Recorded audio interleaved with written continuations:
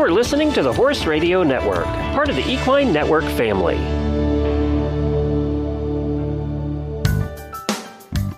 Hello, I'm Stephanie Ruff. And I'm Aviva Nebeski. We're the hosts of the Dressage Today podcast, where you can find us talking about anything and everything dressage related. Our conversations span the world of dressage, from leading riders to local level dressage heroes. We're talking training advice, showing tips, and sharing stories to inspire your own dressage journey. So tune in, then tack up. Welcome to the Dressage Today podcast, sponsored by US Rider. Today we will be talking to quarter horse legend Lynn Palm.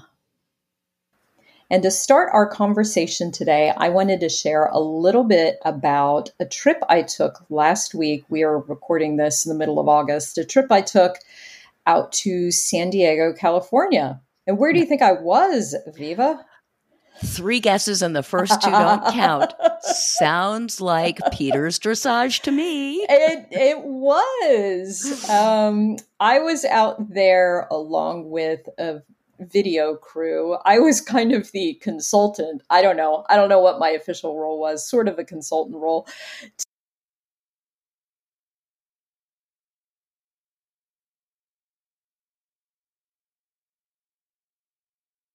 To part of my parent company, Equine Network, we have Horse Week every year, and we've talked about it previously on podcasts.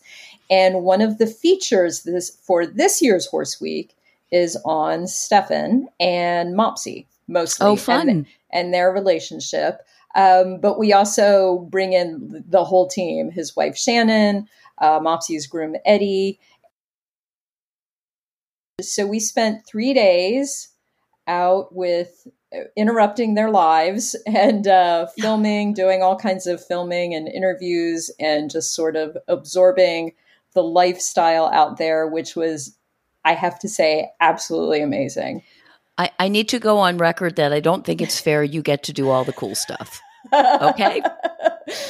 Well, you know. You get to do all the cool stuff. You get paid and you get to do the cool stuff. I do get to do some cool stuff. Absolutely. Because it was pretty amazing to just kind of be out there. And I have to say, now, for anyone who is perhaps new to the podcast, we interviewed Stefan on this podcast back in April. So if you haven't heard that conversation, please go back and listen to that.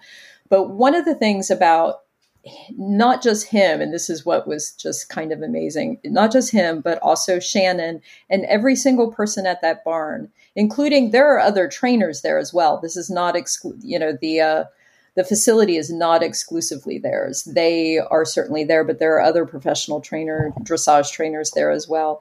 Everyone there, those trainers, all the other grooms, the people who clean the stalls, the people who feed and take care of the horses, everyone there was so kind, was so generous, was so accommodating, it was just such a positive and happy place. It's not surprising. When we interviewed him, I was so intimidated because, he's Stefan right. Peters, Right. I mean, sure. It doesn't we're talking about dressage royalty here, and, I'm a nobody and he's royalty, and I wanted to grovel. And he's just so approachable and human and thoughtful and kind. Yep. And I can see where he would create that environment around him as well. Right. Yeah.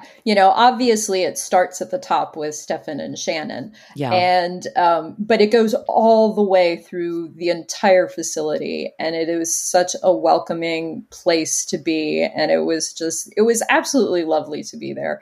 And, we felt badly for interrupting everybody's life. I mean, we tried not to be as accommodating as possible, but we're there filming for 3 days. It's hard to you're pretty obtrusive, bit. Yeah, basically, yes. But everyone was just so fabulous and so kind, and it was a wonderful experience. You are absolutely right. I was very lucky to be able to go and to kind of be a fly on the wall in a lot of ways, just also to watch him ride his horses, and some very nice horses, Mopsy and some others. So, and it's, he was very open and honest in an extensive interview that we did with him. But I just, kind of wanted to share that it was a lot of fun. It was tough. We were there for sunrise shoots, and the sun comes up at 6 a.m. in San Diego right now. So, but that's okay. But they were working at 6 a.m. So they actually, Eddie starts at 5:45 with feeding the horses, and then Shannon's the first one riding at 7 a.m. So they have a structured schedule that they, pretty much stick to as much as they can. But you know what? And this is like, Shannon makes breakfast for everybody every morning. She gets up at 4:30 in the morning to make breakfast for everyone. Wow. She makes muffins and stuff for everybody. She brought out blueberry muffins for us one morning. Nice people. Just a very, very nice, kind, generous, down to earth, humble people. So if you were to tell really nice. our listeners and me, the one highlight, the one thing that will stick with you, what was it? Oh, that's a hard question, actually. I think some of it You're always asking me hard questions. Some of it was just, I know, right. Yeah. Turnabout is fair play. I think part of it was how open he actually was in the interview that we did with him, and how he shared a lot of his insights and the struggles that he's gone through his career, and how he has kind of come out on, mostly on the other side of that in a much better place, because he was very open about all of that. So I think that was really interesting. And just, and the other thing's kind of fun, seeing that, he definitely has a relationship with Mopsy, and when they get done with their ride, they go up the hill and back towards the barn, and he takes when he dismounts, he takes the bridle off, and there's a 4-wheeler with a bucket, a container full of treats. Mopsy walks over, opens the lid, eats his treats, bridleless. Then he kind of hangs out. Then they take him over. He drinks an entire bucket of water, and they just hang out for a while. Mopsy doesn't have his bridle on, and they just hang and just relax and visit. So that's nice. So that really kind of shows the kind of relationship that he has with that horse in particular, definitely. And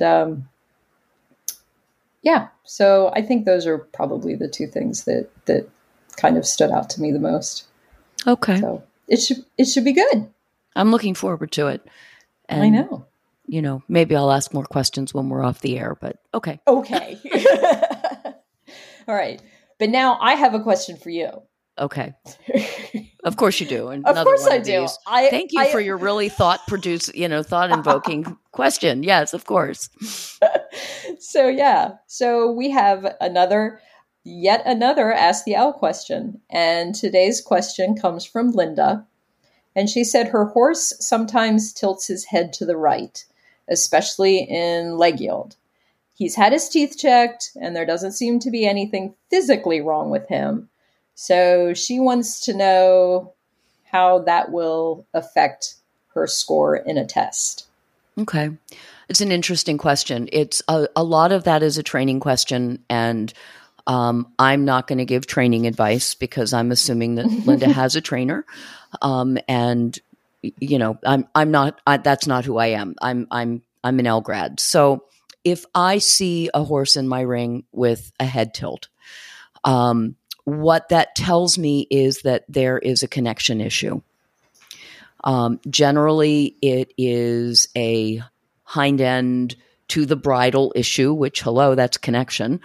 And it usually means that because of course it's always the rider's fault, right? It usually means that the rider is using the reins incorrectly in some way and is trying to create bend or change, the path of travel in some way using the rein rather than using the rein with support from the leg and the seat aids. So if I see it consistently throughout the test, I do comment on it. I will say,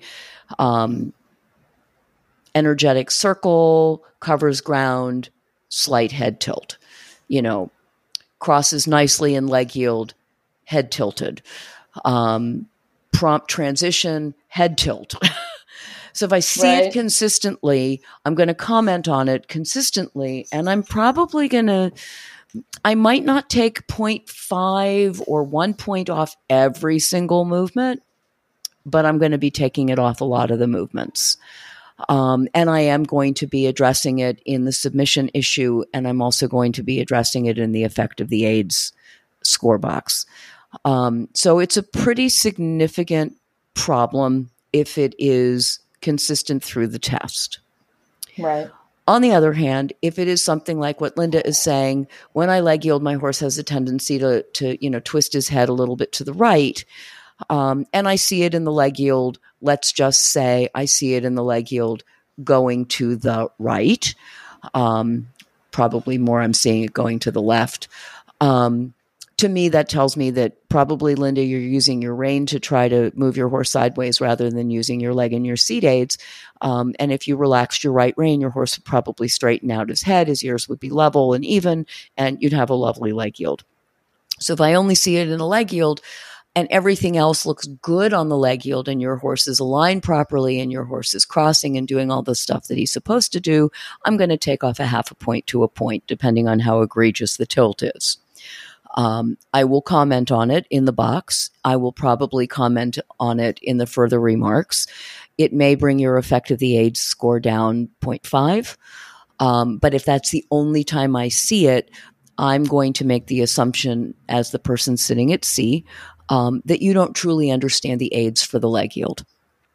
Versus if I see it consistently through the test, at that point, I'm assuming you're not riding your correct aids at all.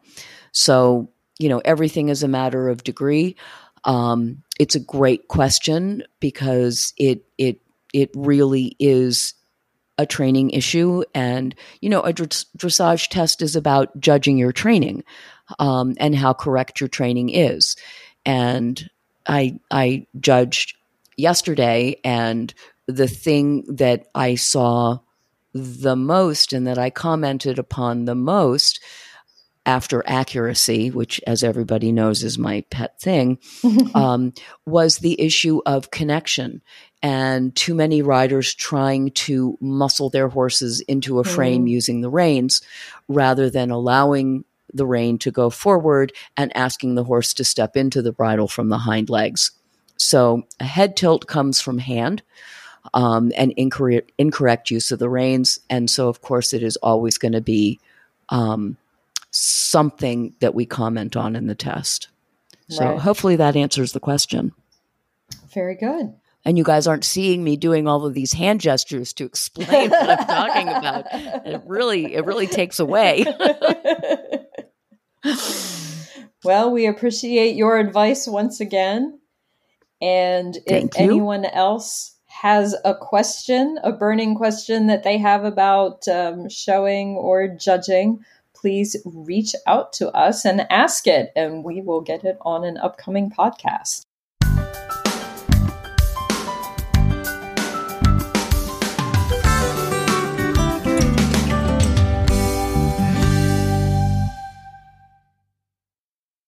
Whether you and your horse are headed across the country or just down the road, the new US Rider app helps you be prepared.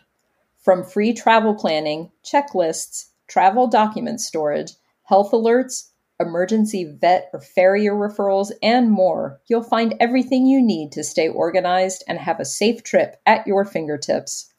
Plus, US Rider members can easily request roadside assistance within the app. Ready to make traveling with your horses easier? Download the new US Rider app from the Apple and Google Play app stores today.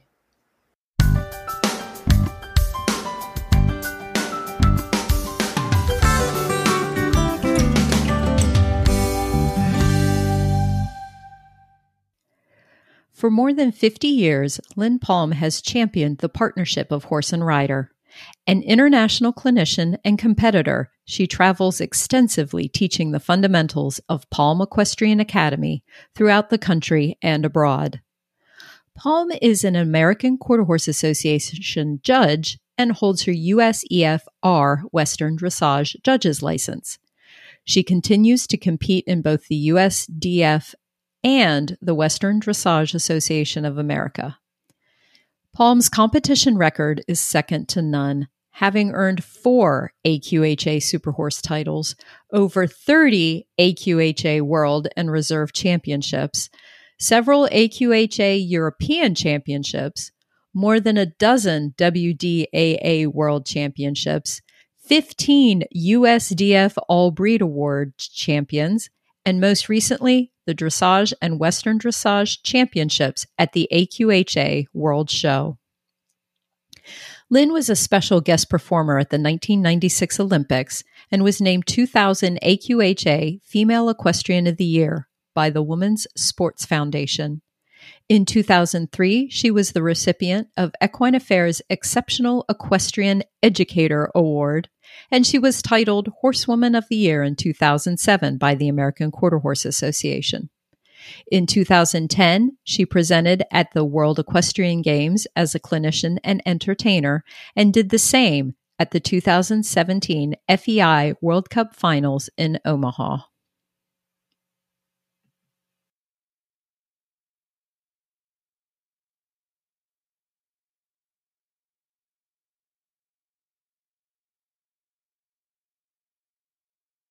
Well, thank you, Lynn, for joining us today on the Dressage Today podcast. Oh my gosh, it's such an honor and pleasure for me to be here. Thank you. Well, it's an honor and pleasure for us to have you, definitely. You are, of course, very well known in the quarter horse world for many, many years. How did you ever get started with quarter horses and paint horses, overall? Well, when I was little, of course, when you're the young person and horse crazy as I was, yeah. Thank goodness I grew up in the dressage saddle. The horse that I really did most of my training with was half quarter horse and saddlebred. So it interested me for all breeds. But, just growing up in the area, the region of Florida I was in, the quarter horse type, the paint horse, right, it was most popular. And as the motto of the American Quarter Horse is, the world's most versatile breed. And I was that young kid that wanted to try everything. And so the quarter horse was filling those check places. And it was fun to do many different things on them. But again, the fun part of it all is the basis of it was my dressage training. Right. And I still don't today ride any different in the dressage saddle as I do in a Western saddle. Sure. So there's absolutely no difference at all. So that's the part that really gave me my roots as an all-around trainer, which I was best known for, which is someone that does multidisciplines. Right. Yep. So you kind of just explained it there, but what is it that you like so much about quarter horses? Well, quarter horses, for one thing, their temperament. They're known as a docile horse. The temperament was easy to work with. Me as a young person, I was able to figure them out easy because they were very trainable. And then they were very athletic also. So that attracted me to the horses as a young person. And again, growing up, which involved me in going with the breed and the breed shows as I was developing different horses. Right. Yep. Well, then when it comes to riding them in dressage, what do you feel are their strengths as a dressage horse? Absolutely amateur-friendly horse. Yeah. The amateur that wants a horse that's easy, hassle-free, And you want to do other things with them. You want to trail ride them. You want to visit with your friends and socialize. They're great for that. So easy horses to take yourself. If somebody likes to do their own, truck and trailer or car and trailer and take the horse to a show or an event or whatever, they're great for that. Yeah. They have easy gaits. And my most favorite, and has always been since the 70s, is when the breed opened up to the thoroughbred, the registered thoroughbred into the breed. Yeah. And that there started the hunter style quarter horse, but also as tradition goes on, and even now, the last couple decades of me showing quarter horses in traditional dressage, they have been an easy horse to fit in because if you ride them with correctness and accuracy, today I think the development of dressage, the judges have gotten very well open-minded to look at all breeds of horses and judge them accordingly. Right. Yes, the warm blood will always be the breed of choice. It'll never change, and it shouldn't, because they're made for the discipline. Sure. So, that's, I think the amateur friendly is the most, and then they're just trainable. Dressage is also a discipline that requires someone to be pretty passionate and dedicated to their horse. This is true. in a lot of ways. And in building that wonderful relationship, dressage and building the skills or the levels that's to offer of levels and tests, and the requirements in each level is the building blocks of learning and developing rider skills and the training of the horse. Yeah. And I have been exposed to many people that want to do things on their own, and they want to train their own horses. And the dressage is a very good connection with that. Mm-hmm. Very good. Yeah. So, and not saying that it's not good to ride another horse and have lessons with other horses that maybe are more trained than yours or whatever the case may be. But it's, that's the beauty of the dressage, and where I found it that, people that are involved in it that really like it, they want to practice it. They want to train it, and they do it, and they become good at it. Yeah. Yeah.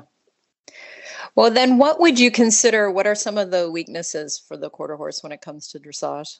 Well, the two main things. One, again, if you have the thoroughbred, you have a better chance, but their horse doesn't think forward. So it's not your Arab, it's not necessarily your Morgan, your thoroughbred, some of your warm blood types or crosses and stuff like that. So that would be number one. So you have to create it. And if you're a hand riding rider, a quarter horse isn't for you. Because if you block them, you're just only not going to get very far. Right. Got to ride back to front. And then second is that it takes a little longer with these horses to develop an uphill balance. Sure. They're made in their conformation very level on the top line. Mm-hmm. The thoroughbred helps them being a little bit, the head and neck to tie a little higher into the shoulder. But to develop the uphill balance, it takes a little longer, but they can. Yeah. And I have developed the quarter horse to fourth level really fairly easily. Yeah. So going from there's been a few others that have, but when it comes to some of the extensions, some of the suspension that makes higher scores in a canter pirouette or passage or piaffe, the quarter horse doesn't have the suspension to the stride to help beautify those movements, even if they are correct. Yeah, sure. Correctness, you can get somewhere. You can get good 60 scores. Yeah. You can get in the 60s, but the breed then will limit the higher scores just because of who they are and how they're made. Sure. Yeah. So those would be the two, but you can, I think if horses come up to and are very competitive in fourth level, I think any breed can do that. Yeah. Yeah. And you've definitely accomplished something there. That's for sure. Yeah, we have. It's been fun. Yeah. So you have been around for a while. You've been in the business for a long time. How have you seen the breed change over the years? Well, I first mentioned my business started in 1970. And Okay. in the mid 70s, or to later 70s, no, mid 70s, when they adopted the registered thoroughbred to come into the breed. That was a big that's change. where exactly, and that's where my English background and loving the English style of riding and doing hunter jumper as a kid and so forth. This was a big change in the breed. Now, what I see a change is it's going a little bit more toward the Western horse again, as it originally started. And why I say that, first, are really top breeders. I know two that were clients of mine that only bred their thoroughbred mares or with quarter horse crosses, or a thoroughbred sire to a quarter horse cross, are not doing it anymore. Well, I had some quarter horses that were 7/8 thoroughbred. And what's happening is they're breeding, the ranch horse is getting so popular, which is great within the breed and the heritage of the ranch and those breeders.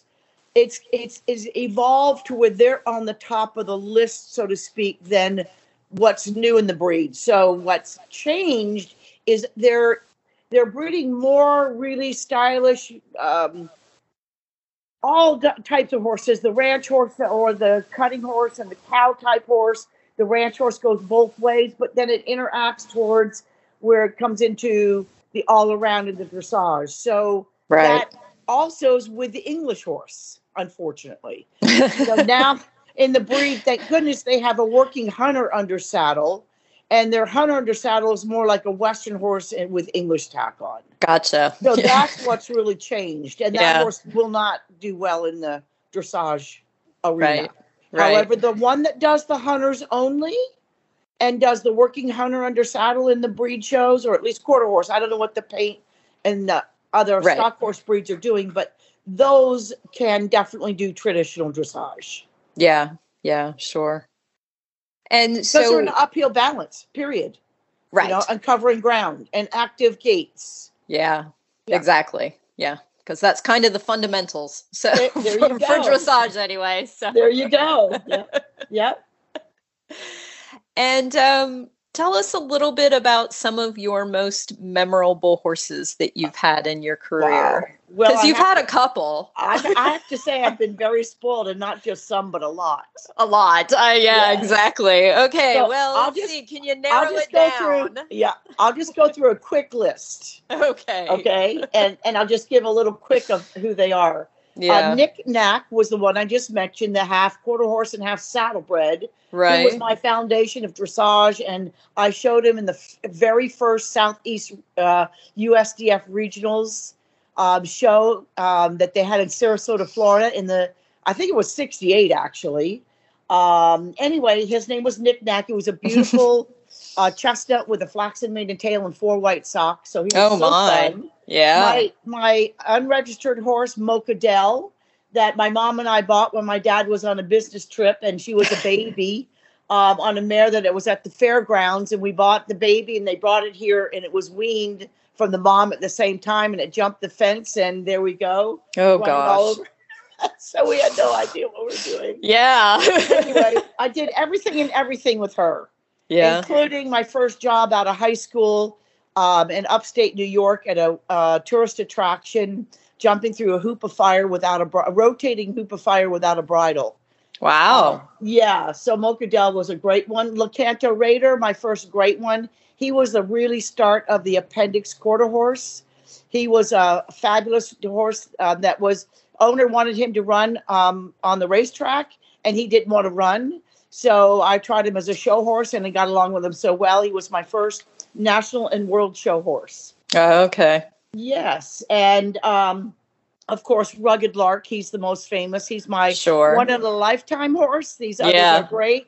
But he was 16 years, my boyfriend, and did record-breaking things with him in AQHA, and then 10 fabulous years of all the major horse events, doing exhibitions with him. And our main song was One Moment at Time. Mm-hmm. And I did that routine bridleless, and it was cool. It was jumping and 2 tempi changes and canter pirouettes without the bridle. And it was a really fun 10 years of doing that.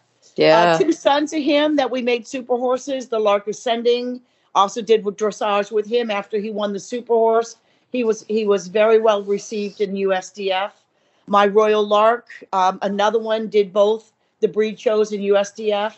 Rugged Painted Lark, he was the paint that was the Breyer model, along with Rugged Lark. He did exhibitions, some competition, but he did the exhibitions, which I had so much fun that learning about that world from my first mentor that was the owner of the horse Knick-Knack. Okay. So from there, I'm just hoping for new challenges. I'm not training for the public anymore. However, I've got a beautiful new little quarter horse, a buckskin, beautiful colored for ranch and Western dressage. And then I've been introducing myself to the Spanish horses. I love their temperament. Okay. I love their smooth gaits. Yeah. I like their easiness. They're amateur friendly. I want no hard horses to ride, and I would like to do the upper levels in FEI that I haven't had the opportunity. So those are my two bucket lists, and going to make that happen with new horses. Well, that's fantastic that you still have goals and things that you're striving for, even though you've accomplished so much in your career. Yeah. It kind of goes to that, true horse people, they never stop learning. They're always trying to learn more and get better and do more things. And that's one thing I learned from my mentor. Yeah. And every horse will teach you something. That's true. That is very true. And so, obviously you've had a lot of experience with quote unquote non-traditional breeds. And what advice, and let's face it, most of the people out there, most of the amateur riders out there are riding some type of horse that is not the six-figure warm blood, because most of us So what kind of advice would you give to them for people riding what we call non-traditional horse in dressage? Sure. I have to say this with a big smile, because first of all, my advice is to show your horse off. It doesn't matter what breed of horse it is. That's the beauty of dressage, is that it's for all breeds. And when you have open-minded judges that can look at a breed of the horse and understand its breed characteristics, conformation, form to function, you've got to find things that you can appreciate and help everybody with to achieve good goals with their horses. Sure. So my first advice is show off your horse. It's a discipline. To do it well, you can't practice once in a while. You got to truly understand that it's a sport, and if you want to compete and do well, you got to give at least 3 days a week. 4 is really necessary. 5 and 6 is even better. Right. But the other, back to my smile on my face, Miss Jane Savoy, who is smiling down on us, that I had such great times and opportunity and learnings from. She was the most influential to tell me to ride always with correctness, of course, or accuracy. Yeah. For accuracy, you've got to ride with correctness. So correctness and accuracy go hand in hand. And that's how I was able to be competitive on the quarter horse. Mm-hmm. And each time I would get champion in a division, I'd walk away from that office and say, yes, non-traditional breed got champion this weekend. And it's riding with accuracy. Yeah. And she taught me so much about what to do. And there you go. So that's the other, ride with accuracy. And my best tip from her is walk your test on foot in your dressage arena. And if you can do it at the show, that's even better. Before the show starts, the day before, the evening of, you ask the show secretary, can I walk in the arena on foot? Most of the time say it's not a problem. Yeah. So that was a key component to help me with that. So I hope I can share that with others. Yeah. Well, I tell you, the second horse I owned, she was an appendix. She was a quarter horse thoroughbred cross. And the exact same thing that you said. I used to, I won my fair share. I wasn't, fabulous or anything, but we won our fair share, but it was because we were accurate. It's because, your corners were corners, your circles were circles. You did everything at the letter you're supposed to do it at. And, and I used to have that in my head. I'm like, I have to be super accurate because I don't have, a horse with fancy gaits or anything like that. So I have to ride better. Yes. So I put that, and that's what happened. And if you do that, as long as if you ride better than everyone else in the class. That's right. And your horse does better when you ride better. Exactly. So, it is so true that those little details there, that if you just really focus in on those, can make a much bigger difference than you think sometimes they'll make. In every way. Absolutely. Yeah, definitely. Absolutely. So that is excellent advice. Great. And so along with traditional dressage, as you said, you have been you helped get the whole Western dressage phenomenon started, and it's just going like gangbusters, as you well know.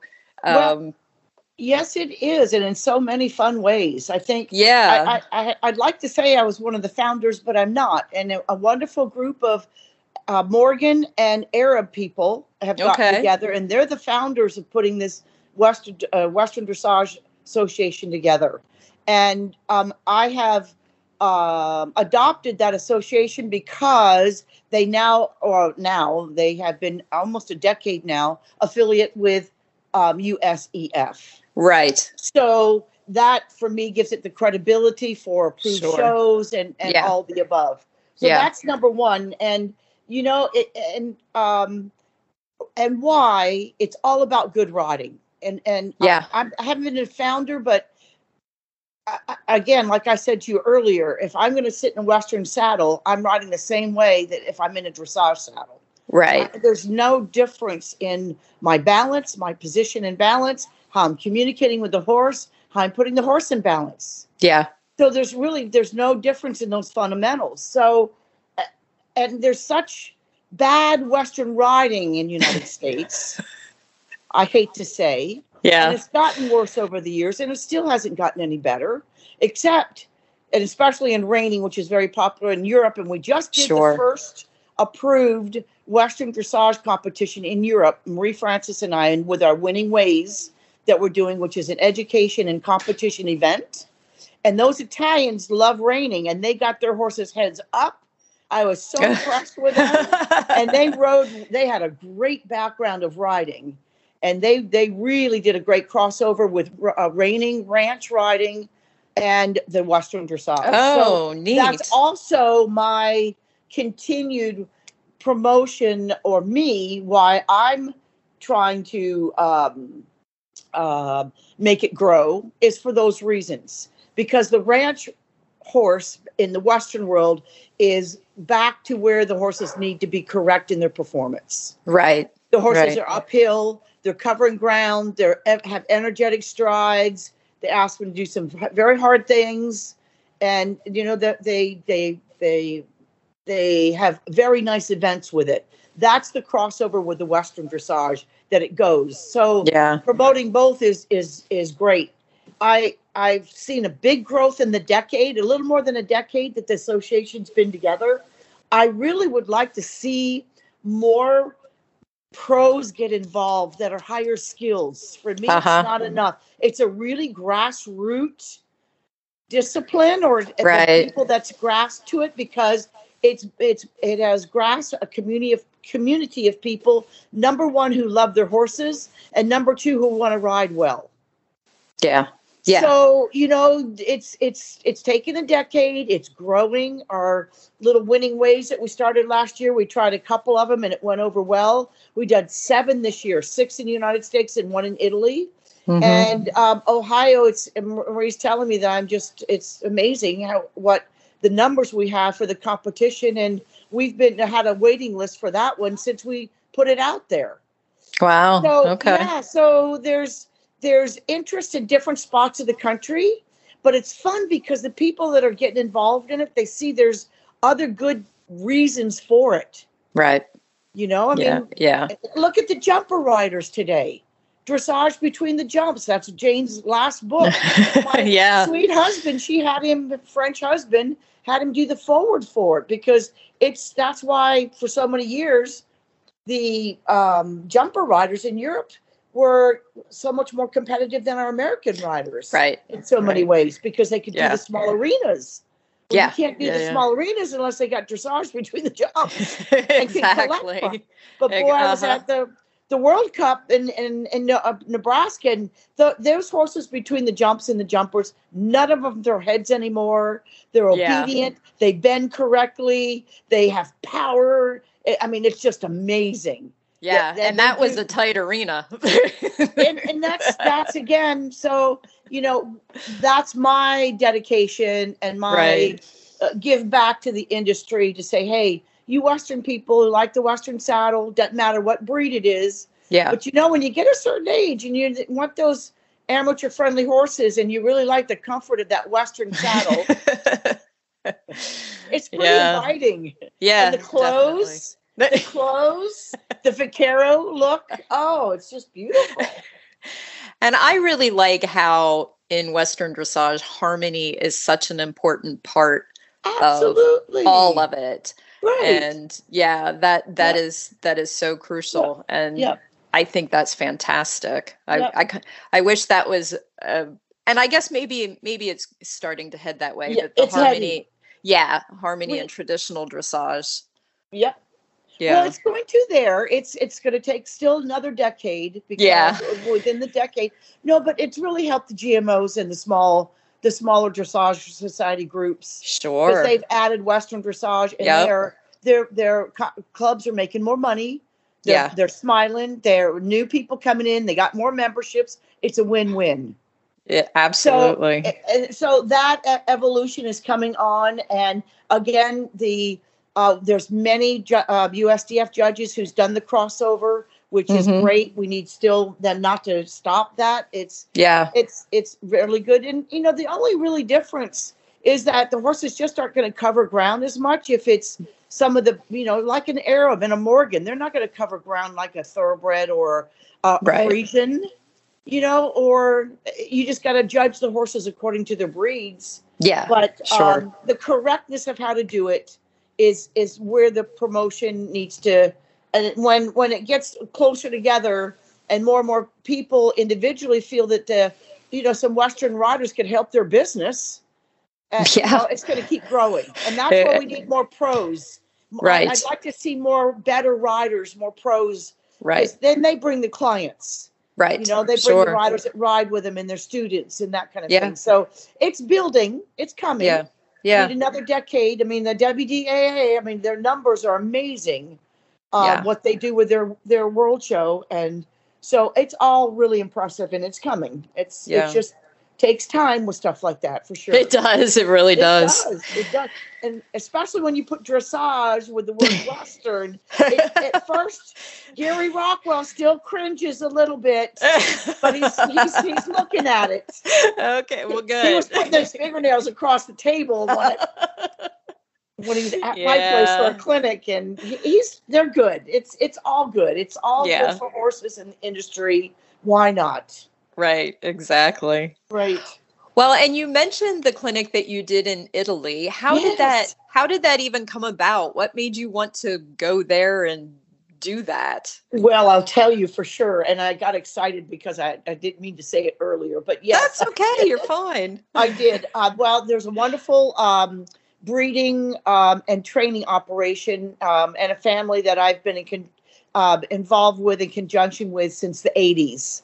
And the wife of the family came to the United States, and she's one of the first importers and translators of others that importing quarter horses, American horses, to Italy in the late 70s, early 80s. So I've always stayed involved with them and connected with them. They've the European and when the quarter horse got popular in Europe, I did 14 years in a row there teaching, competing, judging and really enjoying the Europeans so much because they have some dressage background. I'm sorry, they do, or some awareness of it. So it's really fun to teach those people. And I spent most of my time in Switzerland. They loved it. Italy, Germany, some in France. And so anyway, back to the Italians. The Italians, they like to do things first. You put them in a Formula One car, and come on, those Ferraris, they want to be first, Right. So last year I went there on my own, and I did a clinic with at the facility, and worked with people there, and they loved it. So we brought our winning ways there, where we did a competition, which was an AQHA approved, a WDAA approved, and then we did a competition on Saturday, and then well, actually, we did something a little different with them. We also did a ranch show with them on Sunday because they wanted to all do the ranch class. But I got permission from both associations to be able to clinic these riders with the Western Dressage, not the ranch, but the Western Dressage before. Because it's new. It's the first time. It's new. Right. So I was able to do that. And I just, taught them the geometry of the ring, just the basics. How to do your transitions at markers, where they're good because they do pattern work. They're real good on circles because of their background of reining and with dressage, whatever it is. And just got their feet wet and riding a test and just gave them tips. Right. And what happened is I judged these riders. And of course, for me as a judge, because I always had to earn my scores. I never got and you got to earn a score with me. Yeah. And I gave my highest scores to these people because they had a good basis of riding. And they did a great job with their horses. Talk about riding correct straightness and bending correctly, keeping the same tempo in the gaits and they were doing really well. And even they had 3 youth riders. And the youth, again, like a lot, the youth they're struggling in all the equestrian world events. There's got to be, should be more of them. And anyway, they had 3. And one little girl, I have to tell you this, and she couldn't have been more than 16. And her horse was spooky at the one end of the ring where A was to come in the ring. And this horse was giving her a hard time. Now, this is a kid. And I rang the bell, and I'm waiting for my 45 seconds. She's ready to come in. So she's on the end going back and forth, and I'm looking at my clock for 45 seconds, and she was good. And then she was able to get her horse turning. It was to the right and came down the center line, halted, and she went through her test. And I guess the horse was confident enough to be in that little ring, and she got through her test. I was amazed the composure that this kid did. And that little horse took a big deep breath after she got started in a test, and she ended up doing a fantastic job. That's great. And I don't see that enough in America with young riders. Right. So anyway, just a good story, but yes, and they loved every minute of it. We did the clinic, we did the show with Western Dressage, and then the ranch the next day, and they did a great ranch trail class. They had a lot of really cool obstacles. They did a ranch riding pattern that was very well done. Ranch rail, where you judge them like a pleasure class, but they got to extend trot and lope. And then, of course, the Italians, they wanted a confirmation class. So they all had grooms. And then the grooms had to come in the ring and strip the horses and groom the horses. Yeah. And then have a confirmation. And then they had an all-around ranch horse. And then with the big long tables and the lunch and everybody eating bread. That's the best part. I know. So that's why we went. You asked me. Do you have plans to go back or to do? Yes, we are going to go back next year. We already got dates in June, end of June, I think it is, or middle of June. Instead of, I think we went July, but yes, we got dates already next year. We're going back. Great. Yeah. So that's I don't know. I might be able to. I have to be really careful because, you can't clinic and then judge somebody. That's against the rules. But if it's new people, I think I could still do at least a day. Yeah. But those they got their They got their clinic in before a horse show. Now, clinic after a horse show, that's a different story. Right. But I was really proud of them all because they were so focused. They love competition. That Eye of the Tiger came out with a few of them. It was really cool. They were fun, and they dressed really well. Oh, they were all about it. It was really fun. That's really, great. Really fun. Yeah, that's great. Yeah. So we will be back. Good. Yeah. And the last question I have is one we've been asking all of our guests this year, so that we are putting together a book list. And so, what do you have a favorite book or horse book, fiction or nonfiction, that you would like to share with us? Well, I hope it's also education. The book that came first to my mind is Jane Savoy's book, That Winning Feeling. Yeah, that's a classic, isn't it? It's a classic. When I first met Jane, she was interviewing me for her training books, education books. And she asked me to do the forward on her book, which I was very honored about.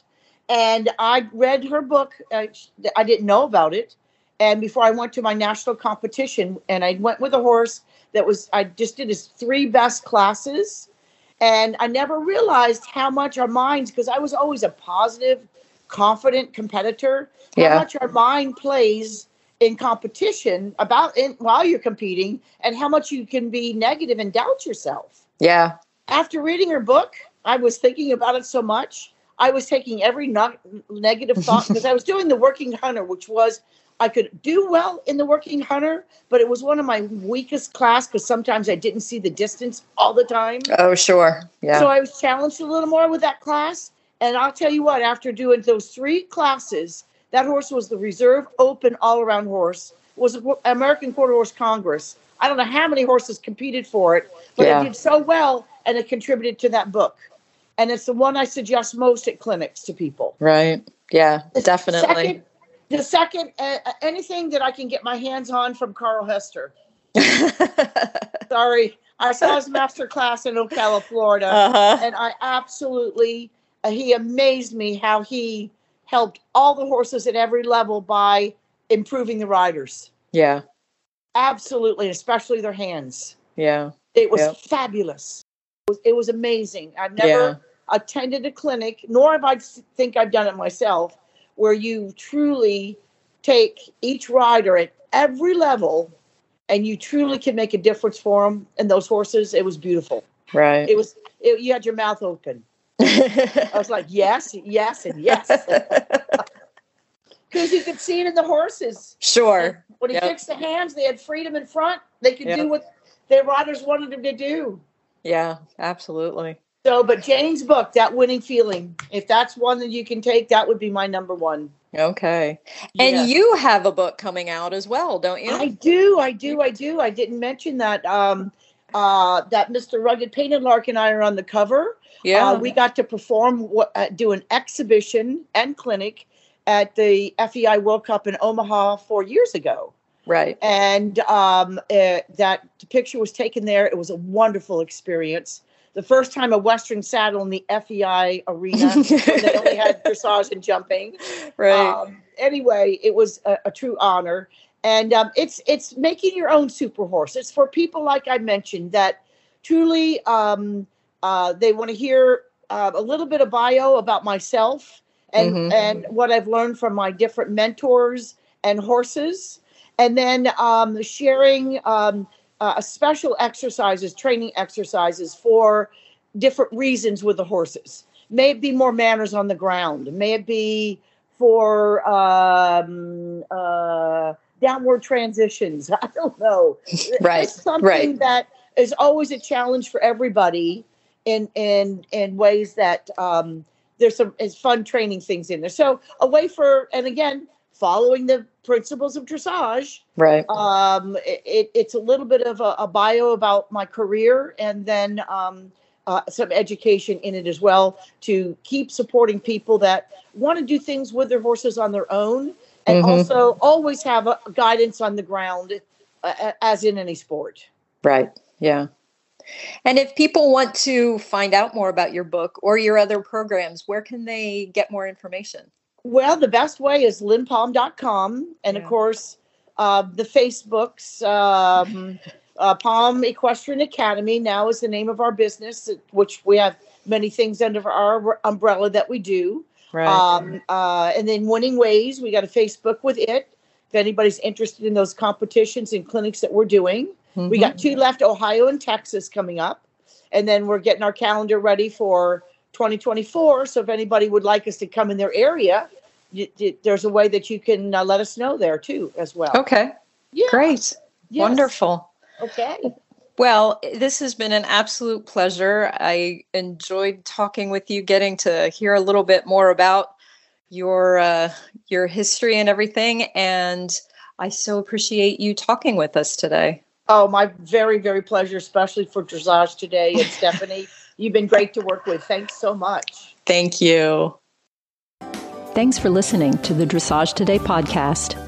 If you've missed any episodes or to subscribe, go to Apple Podcasts, SoundCloud, Stitcher, or wherever you get your podcasts. While you're there, please rate and review the show. Learn more and read in-depth training articles at dressagetoday.com, or you can visit our subscription video site, ondemand.dressagetoday.com. Be sure to give us a follow on Facebook, Instagram, Twitter, and Pinterest. Happy riding, and we'll see you at X. The Dressage Today podcast is a production of the Equine Podcast Network, an entity of Equine Network, LLC.